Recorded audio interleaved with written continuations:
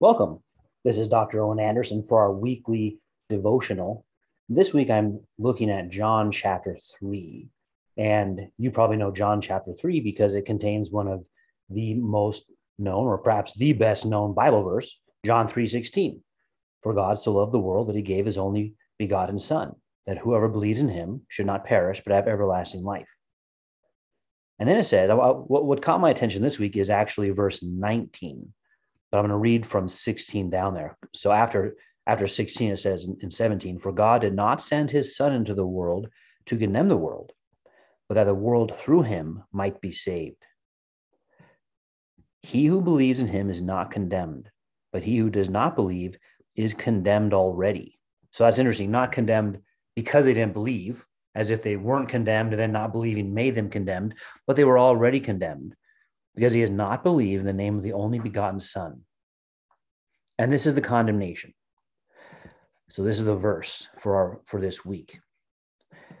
And this is the condemnation, that the light has come into the world, and men loved darkness rather than light, because their deeds were evil. I'll keep going into 20. For everyone practicing evil hates the light and does not come to the light, lest his deeds should be exposed. But he who does the truth comes to the light, that his deeds may be clearly seen, that they have been done in God. Now remember John 3 in light of John chapter 1, where the Logos is said to be the life, which is the light of man. So John is using this word light in light of what he just wrote 2 chapters before. The light has come into the world, Logos incarnate in Jesus, and men loved darkness rather than the light. And so we saw that developed in John chapter 1, that although the world was made by the Logos, the world did not know him. And John tells us very specifically this: everyone practicing evil hates the light. Now, that's what stood out to me this week as I was reading it, because I think perhaps our culture's tendency to say, look, religion and morality, these are matters of opinion, and we can't really know. So you have your opinions in politics and morality and religion. I have my opinions, and no one knows. So we should just recognize those for what they are, opinions, and move on. It creates a situation where we don't want to speak about someone's motives and say, well, they must hate the truth, because we say, well, no, they're doing the best they can. They're genuinely believing what they think. They're sincere, and I genuinely believe what I think. I'm sincere. But to say someone hates the truth seems to violate that principle of tolerance. And most people we meet probably aren't going around saying things like, I hate this or I hate that.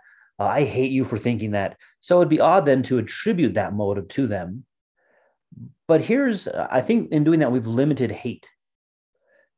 When we read in the Psalms about the unbeliever, we read that they hate God, and this also comes out of Romans chapter 1, they replace God with something else.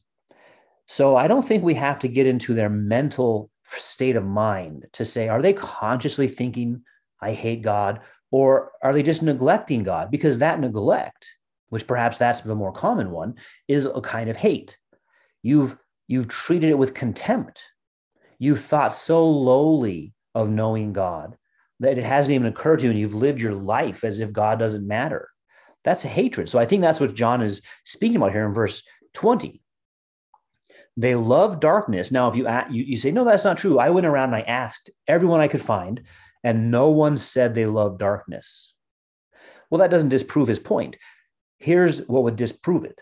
If you could go to people and say to anyone you meet, can you show that God exists and God rules the world?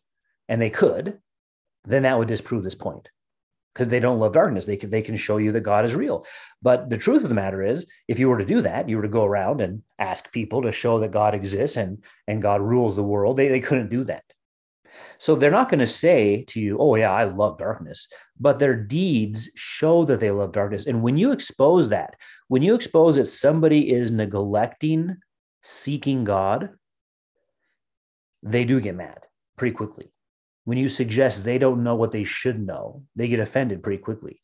But that's precisely where God begins in Psalms 14 and 53 God looked to see if anyone seeks, and none seek, none understand, none do what is right. So we should be quite willing to say, yeah, that's true about me, and that's why I have to repent. But accepting that means exactly this point. You'd have to repent. We don't want our deeds brought into the light. We don't want to be exposed as not seeking, because if we do love the truth, we'd bring our deeds into the light, that they may be clearly seen. They've been done in God. Now, a lot of times when we read a passage like this, we might think about nefarious things, bad habits that people have, and they hide them from others. And it does include those, right? I mean, people don't do crime out in the open. I mean, society would have gotten really bad if you just do crime in the open. So you try to hide crime. But I don't think this is limited to that. I don't want us to get stuck on that. Like, well, they're hiding that they're embezzling money, or they're hiding their counterfeiting machine, or they're hiding this or that. That could be true, but don't get stuck there. Go further back. It's even worse than that. They're hiding that they don't seek God. And just like you'd say, boy, culture sure has degraded if people can do crime. Like they have a counterfeiting press just right out on the corner and no one can stop them.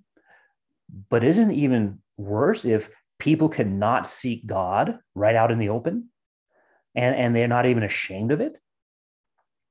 So that's really what's going on here in light of what he said in John chapter 1 concerning the Logos. That light has come into the world. The world was made by it, and the world did not know it. And that shows the hatred of God. And that's really what we have to do. We have to assess where people are at in unbelief and not make it neutral. Like, well, they just don't prefer to get up on Sundays, but they're a good person on the inside, and God knows they're doing the best they can. Well, that's not what Jesus says. He says they hate the light. So there's not decent people who don't know God.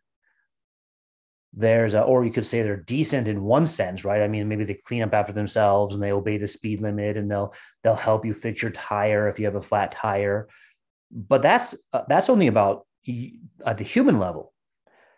With respect to God, they're living their life out and treating God with contempt, either by saying there isn't even a God at all, God is not real, or maybe God's real, but I don't care to seek after God, not interested. I got other more important things to do. God's not that important.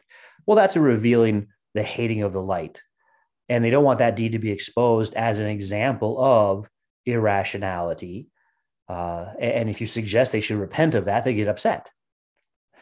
So the verse 19, this is the condemnation. The light has come in the world, but men love darkness. And incidentally, that word loved here, that's not just like they prefer it or they enjoy it. It means a kind of intellectual choosing.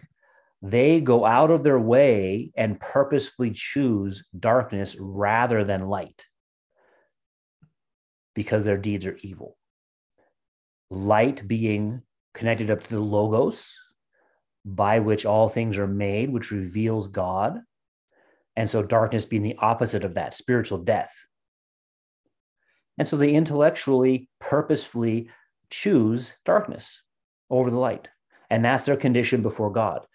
And so if we're going to offer the gospel, we have to correctly assess people's condition before God. And that's what Jesus is telling us here, what he's telling Nicodemus. How can Nicodemus up here in 9, how can these things be that he has to be born again? And now Jesus is explaining, this is why you have to be born again. You need to be born again because you love darkness rather than light, because you hate the light. In that condition, they hate God and have become enemies of God. Now, it's funny that we might think we could be friends with people who are enemies with God, instead of saying, well, you might see this multiple times in the Psalms when David says, those who hate God are my enemies. Now you say, well, wait a minute. What does that mean? How do I treat my enemies? Well, you're to love your enemies.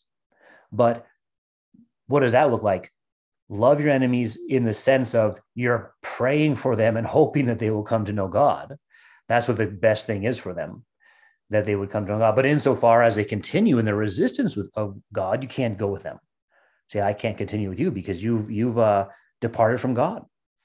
In fact, your conduct shows you hate God. Say, no, I'm just doing my own thing and trying to find some happiness in this life. And you try to make it neutral instead of say, no, your conduct shows you hate God. You have contempt for God. And that's ultimately what you'll be held responsible for, not how you treat other humans first and foremost. That comes out in relationship to your knowledge of God. But first and foremost, how did you treat God? Well, God's not even real, so it doesn't matter. Well, yeah, there's the problem.